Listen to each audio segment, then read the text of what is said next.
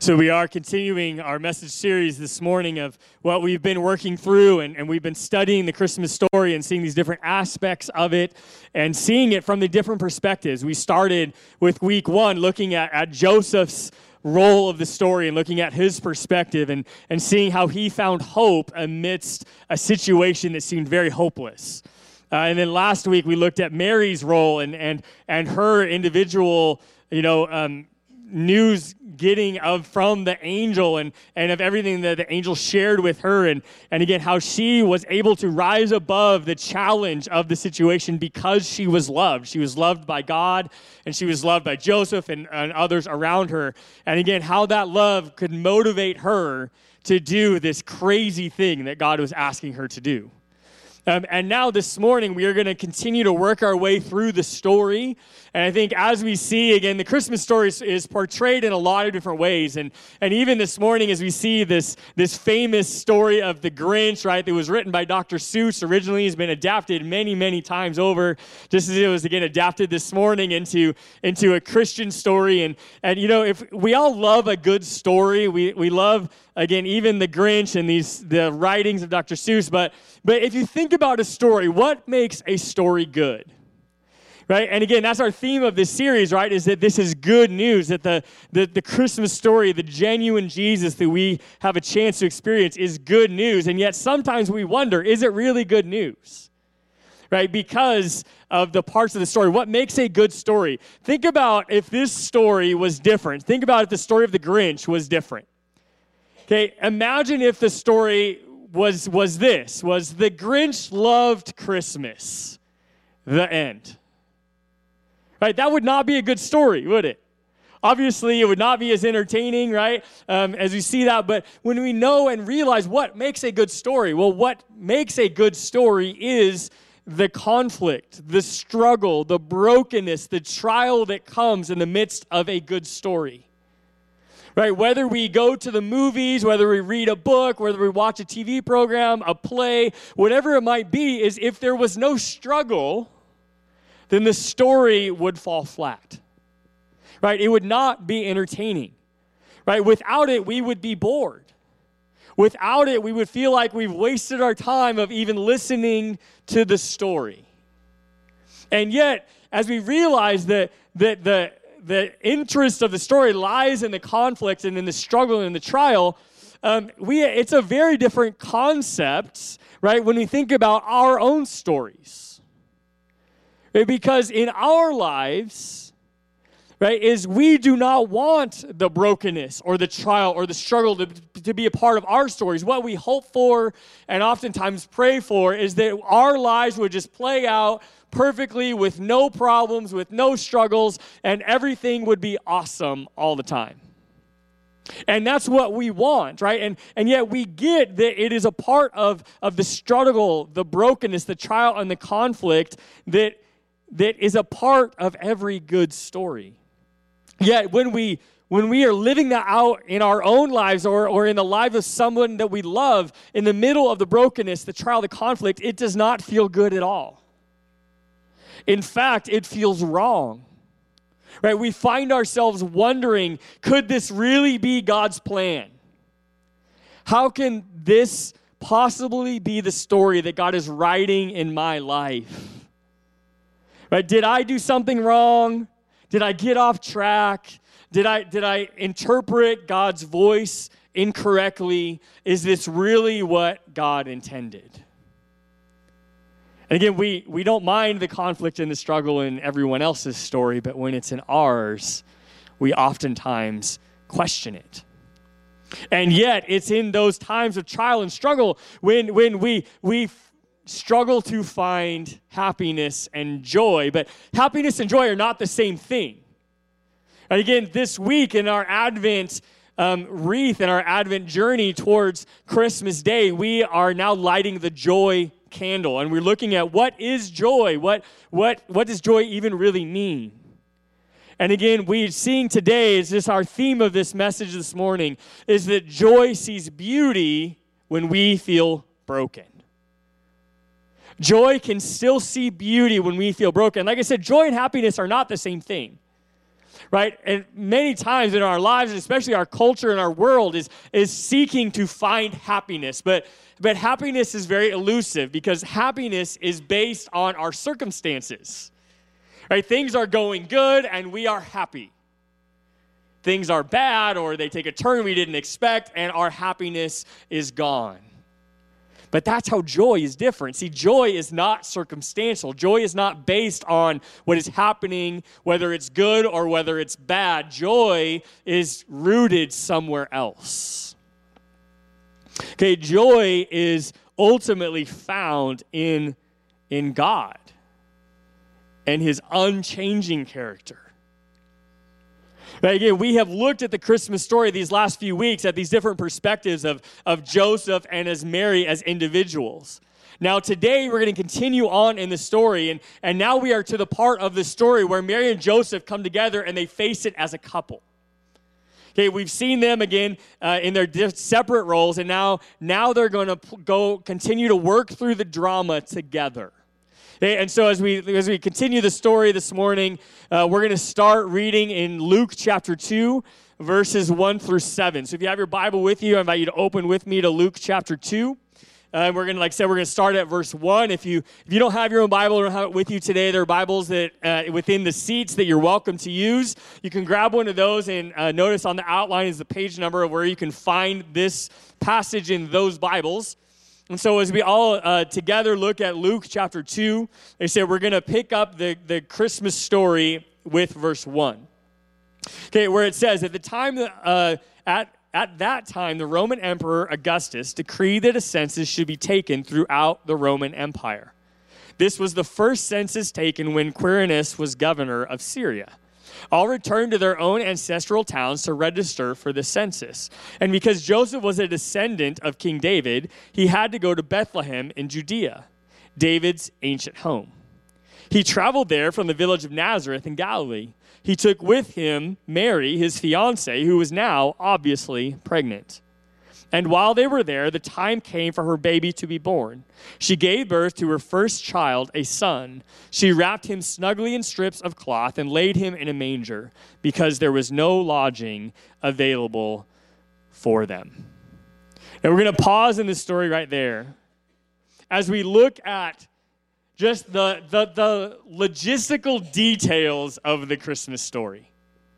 All right, again, so many times we just see the nativity scene and just kind of see the star and the angels and the shepherds and kind of all those things, and yet it's easy to kind of glance over the logistics of what Mary and Joseph were dealing with in this situation. Because if we really get down and look at it, this was not a very pretty picture. Hey, we see it was full of broken systems, of inconvenience, and just good old plain messiness. Right? We see as we look through the story, right? Let's look at the first part. First off is the census. Okay, the census was forced upon everybody within the Roman rule. Now, again, the Jewish people, the Israelites, they did not like the Roman rule. They did not like being under it. They, in fact, felt oppressed by it. And now this census was being forced on them. And again, the main purpose of this census was for Rome to make sure that they were getting all of the taxes that they were due. Right? This is a great premise that we would all just invite into our life, isn't it? Right, to have this government that we don't like, that is invade us, to taking over, to say, we need to make sure we're getting all of your money. So please go to your hometown and register. Hey, and now here, then not only is this census that they are being forced to take, but then they have to go and register in their native town. Which means for Joseph, he's got to take his new, still being foreign family, and go back to his city of origin, of his ancestors, which is Bethlehem. You know, Bethlehem was about 70 or so miles away from Nazareth. Okay, and so not only do we have the census that are being forced to take, but now we have the travel thrown into this story. And remember, just as the text tells us, right, is that Mary is obviously pregnant. She's at the end of her pregnancy. And this is a 70-mile journey. Now, this is not like Joseph can just order up an Uber and jump in and just run all around over there. Right? This is a 70-mile journey that they have to take, probably mostly on foot. Or maybe aided by a donkey or something if they could find that. And now he's got to take his very pregnant companion with him on this trip. And travel's not easy, especially at this time. And then you add in all of these extra complications. And then they finally arrive in Bethlehem. Right? And as they get there, there's no place to stay. Again, people are kind of moving around because of the census and having to go around. And people are gone. There's all kinds of visitors. And again, they show up in Bethlehem and there's nowhere to stay. Now, I don't know how much you've traveled, but when I travel, there's always this nervousness in my heart when I walk into the hotel, right? And you walk up to the desk and you're like, yeah, I'm checking in. And I just have this fear that they'll be like, sorry, right? Like, we got no room for you. Hey, and I don't know why. It's an irrational fear. I've never really had that happen. But you just kind of go in. Now, again, Mary and Joseph show up, and they're like, nope, nowhere to stay. And so now he's here, not just in the midst of travel, and they have nowhere to lay down. And this is the time that the baby decides to come. Right? In the midst of all of this messiness, these hard details, this struggle, becomes the perfect time for the baby Jesus to make his appearance. Again, when we step back and think about it, right, this same question arises within this story that we oftentimes ask within our own lives. You can imagine Mary and Joseph in this moment sitting back and saying, why this way, God? You couldn't have written this better? This is your idea of a good story? Right? God, if you can do anything, you can create the story any way you want for your son. And this is really what you're doing? Right? And yet, as we realize this and put ourselves in Mary and Joseph's place and these questions that would have inevitably risen up in their spirit, right, we are reminded that God's story includes some struggle and some conflict. Right? Because we know that's what makes a good story. And God's saying, hey, this is going to be a great story because it is full of struggle and it is full of conflict and it is full of trials. Again, these last few weeks, we've looked at Mary and Joseph's roles as individuals, and now we see at this time that they come together as a couple. Again, think of Mary and Joseph sitting there with this new baby and being surrounded by farm animals and wondering, if this is your son, what are you doing, Lord? You can imagine them questioning God and thinking, God, if you are truly good, if you are really powerful, if you actually love me, why aren't you writing a better story for all of us? Right? I mean, make a better story for your son. Make a better story for our marriage. Make a better story for everybody involved, because this does not make a lot of sense right now, Lord. And we can identify with these questions. And we can also probably identify with how Mary and Joseph likely felt in this moment of is it even okay for me to have these questions towards God? Because so many times questions can feel wrong. Right? Should I be asking God these questions? But yet, even when the questions feel wrong, they put us in a position to be able to grow. They put us in a position to be able to see God in ways we would never see him before or any other way. Right? Questions can definitely feel wrong. But again, instead of feeling unfaithful or ungrateful, to look at God in the face and say, God, what are you doing? The truth is, this question, God, what are you doing, puts us in a posture and a position to truly hear from God and to grow in ways that we've never grown before if we will let him speak. Right? If we will let him show his hand. Again, Mary and Joseph walked through this together, right? Their story was not easy, and yet they were able to find joy amidst the struggle.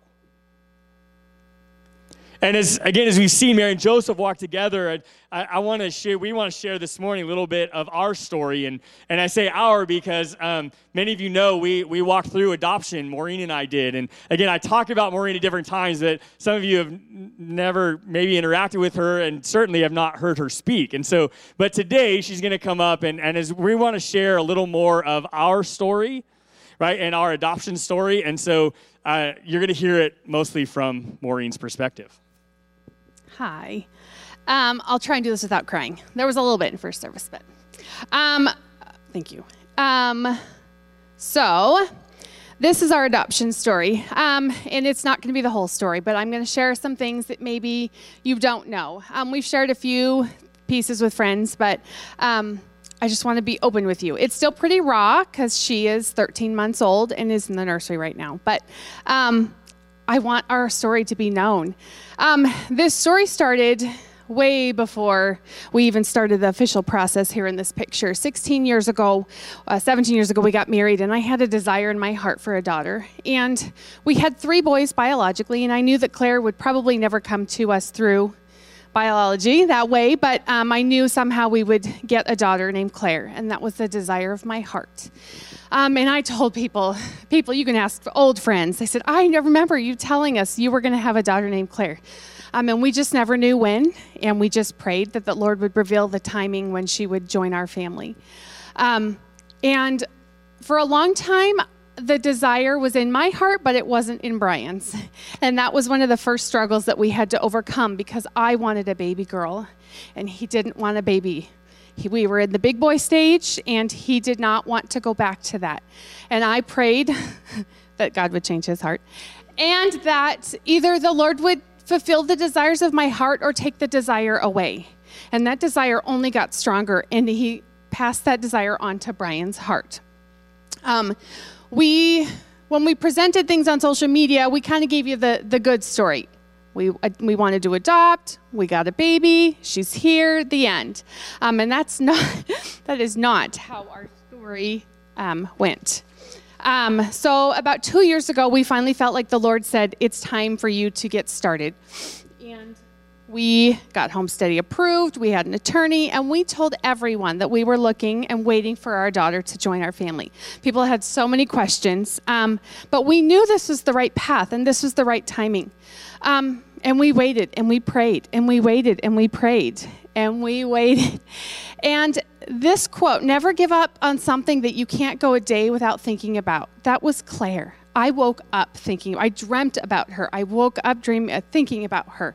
I knew she was going to join our family, and I didn't know when. And then one of my devotions was talked about, while we're waiting, God is working, and that's really what was happening. And one of my devotions talked about, we're not waiting on God, we're waiting with God. And so that was a really big epiphany for me. God is working, and it was so hard. We're very much control people, and we want to know, show me the steps, what's happening. But we had started the process, and we kind of felt like there were some moments where we thought we could control it and make some things happen, and we felt God slap our hand. Literally, he said, stop. I'm doing my work. You've done your job. Let me do mine. But for us, it was very hard. We had to put on a happy face and say, we're waiting, we're praying. And then Brian took a sabbatical the month of January in 2018. And we really thought that that's when Claire would come. We really did. We'd been waiting for over a year, and we thought, gosh, this is it. She's going to come. But my devotions on January 16th, it was the middle of the month, said, but forget all that. It is nothing compared to what I'm going to do. For I'm about to do something new. See, I've already begun, do you not see? And that same day, Brian's devotions, it's his journal right there. It says, last night I woke up at 1:53 a.m. and I felt your spirit very strong. I think it had something to do with Claire. I hope we'll meet her today. Well, January 16th came and went, and we did not see Claire. At the end of his sabbatical, it was probably should have been the highest point of his spiritual walk with God and our family, and it was probably the lowest because we had nothing to show for it. But we had to continue and trust that God's plan was in action. Fast forward 2 months, on March 16th, 2 months to the day, March 16th, we were contacted by our birth family. It was one of our former youth students from our church in Boise. And her mom said, she's pregnant and she's heading to prison and she cannot keep the baby. And we thought of you first.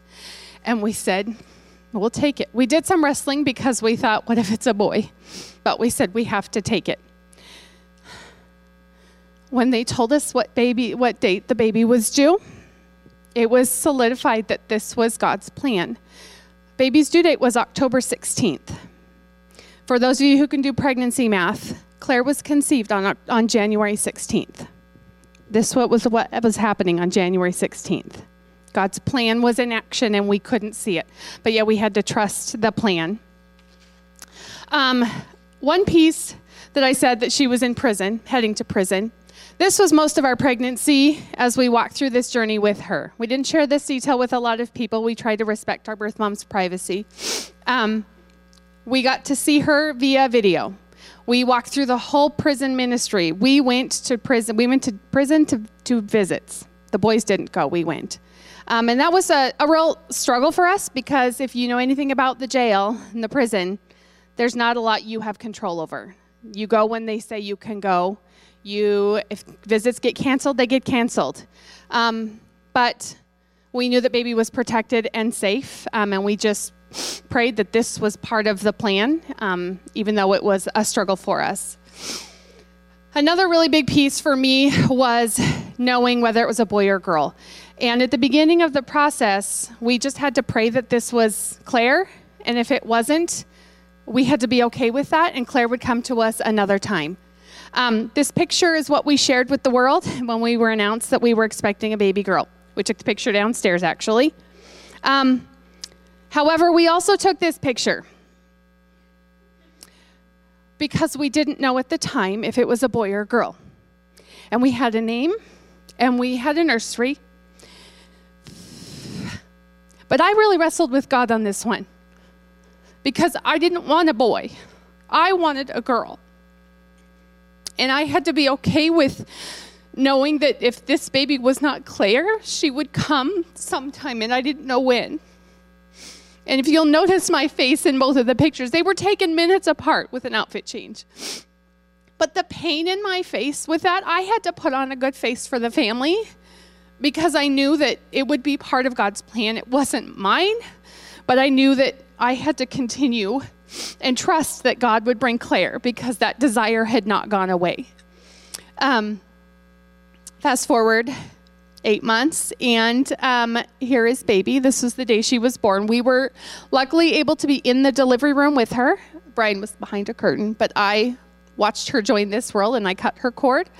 But this struggle here was also for me because I knew that she had to say goodbye to a mom, her first mom.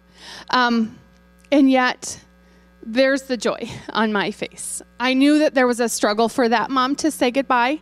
And I also deep down knew there was always this in the back of my mind wrestling. And failed adoptions happen all the time. I see it on social media all the time.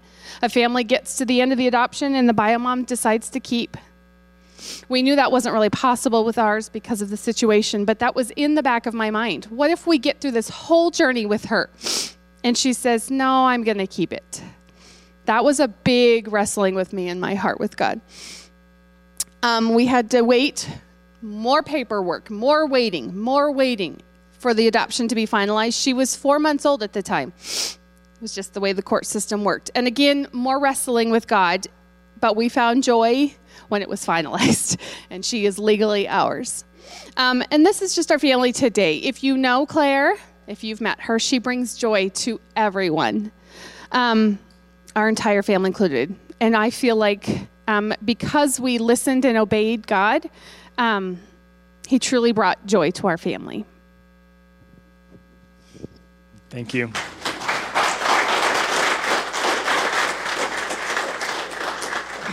And again, as you hear, Maureen's side of the story, and to say is that we both struggled through it together. And there were times that I had to hold her up, and there were times that she had to hold me up. And again, as we look back through the struggle and realize we saw God's hand in so many different ways that we would have never experienced, had it been very easy.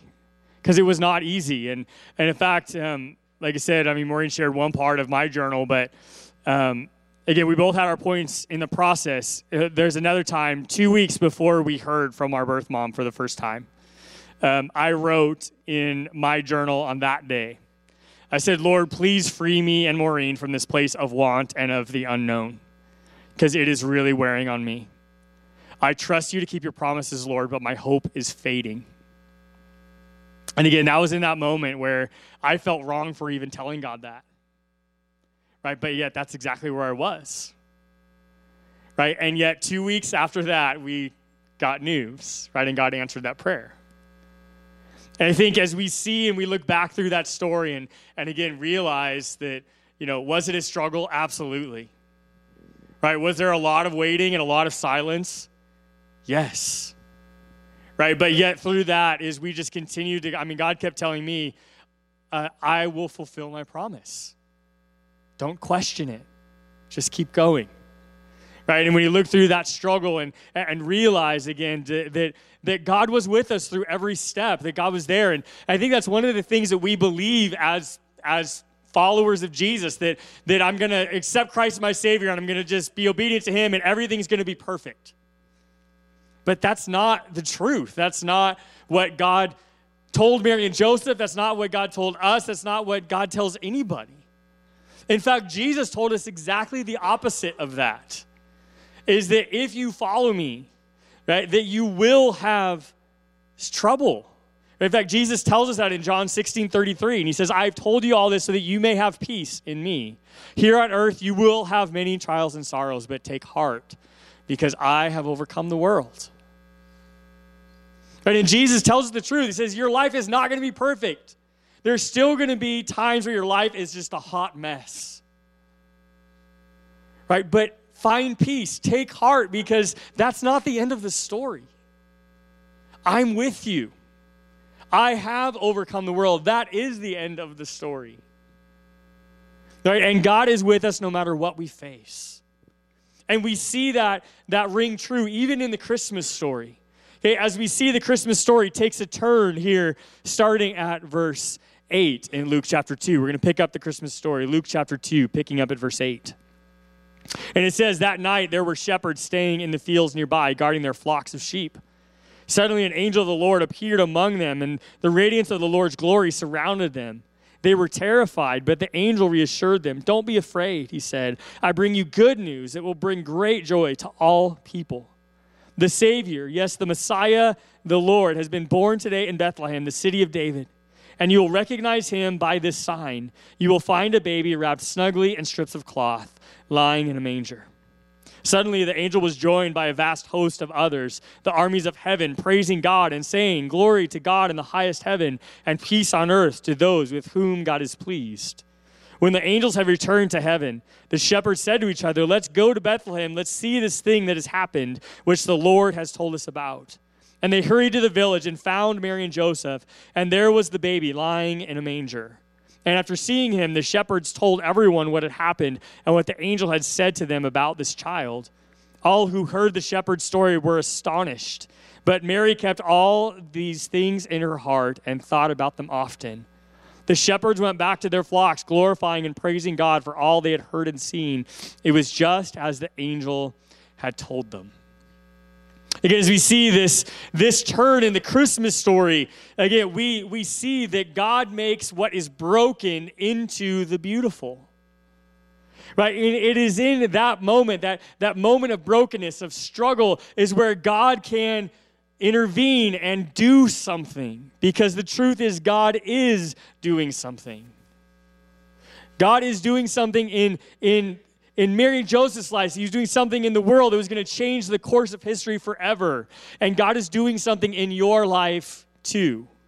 He is doing something beautiful. He is doing something beyond our understanding. He's writing a story that is beautiful not by avoiding brokenness, not by leaving us in our brokenness, but by what he will accomplish through that brokenness. Right? The stories become good because of what happens through the trials and the struggles. Right? As we look at Mary and this incredibly important verse in Luke 2, verse 19, right, where it says, "But Mary kept all these things in her heart and thought about them often." Right? Did the story get any easier after this? Absolutely not. And we're going to finish the story next Sunday and see again as this story continued to play out through the next couple of years. Right? There were lots of hard times. And yet Mary kept these things in her heart and she thought about them often. She found joy amidst the struggle. Again, how did Mary get to this place? Because she knew that God was doing something big. She knew that the fight was worth it. She knew that if her and Joseph kept pressing forward, that a blessing was going to be bigger than they could ever imagine. Right? And again, she thought about it often. And that is where true joy comes from. Right? It isn't depending on your current situation or on whatever trial you face and struggle you're trying to get through, but it is based on God. And it is based on who he is and what he is doing and what your part of his story is. Right? That's how we find true joy. Right? As we think about that, and I think even whatever trial you face or whatever's going on in your life, as we learn from Mary and Joseph and see the joy that comes from that, the joy that we found through our adoption story, as that's continuing to be written, and whatever you're facing, right? We find that as we think about all of these stories is when verses, and there's a few of them like it, but like in James 1, verse 2, it says, "Dear brothers and sisters, when troubles of any kind come your way, consider it an opportunity for great joy." And you read that and be like, how on earth can we ever find joy in struggle? And yet that's exactly what we see Mary and Joseph do. That's exactly what we see happen in lots of people's stories when God is involved. So again, I just want to extend that to you as saying, what is God doing in your story? Right? What struggle in your journey does God want to make beautiful? What trial are you facing? What question do you have? Right? What is looming in your heart? Again, that just draws you to your knees with the question, God, what are you doing? Hey, and when you think about that, again, the Christmas story, what it reminds us is that we do not go through anything alone, that no matter where our story is, if we receive Christ as our Savior, we invite him into our life, and we join the journey of faith, that we can now start a new journey with Christ. That we don't face our struggles alone, but we can find joy even amidst the mess. Many as we look at the Bible realize that out of our 4 Gospels, only 2 of the Gospels have the Christmas story in them, in Matthew and Luke. Right? And again, the other Gospels that start different ways are not there, but I will say there is a Christmas story in the Gospel of John. Okay, it is short. It's in fact one verse. It's summed up in one verse, but the Christmas story is there. In John 1, verse 14, he says, "So the Word became human and made his home among us. He was full of unfailing love and faithfulness. In his glory, the glory of the Father's one and only Son." And that is the Christmas story.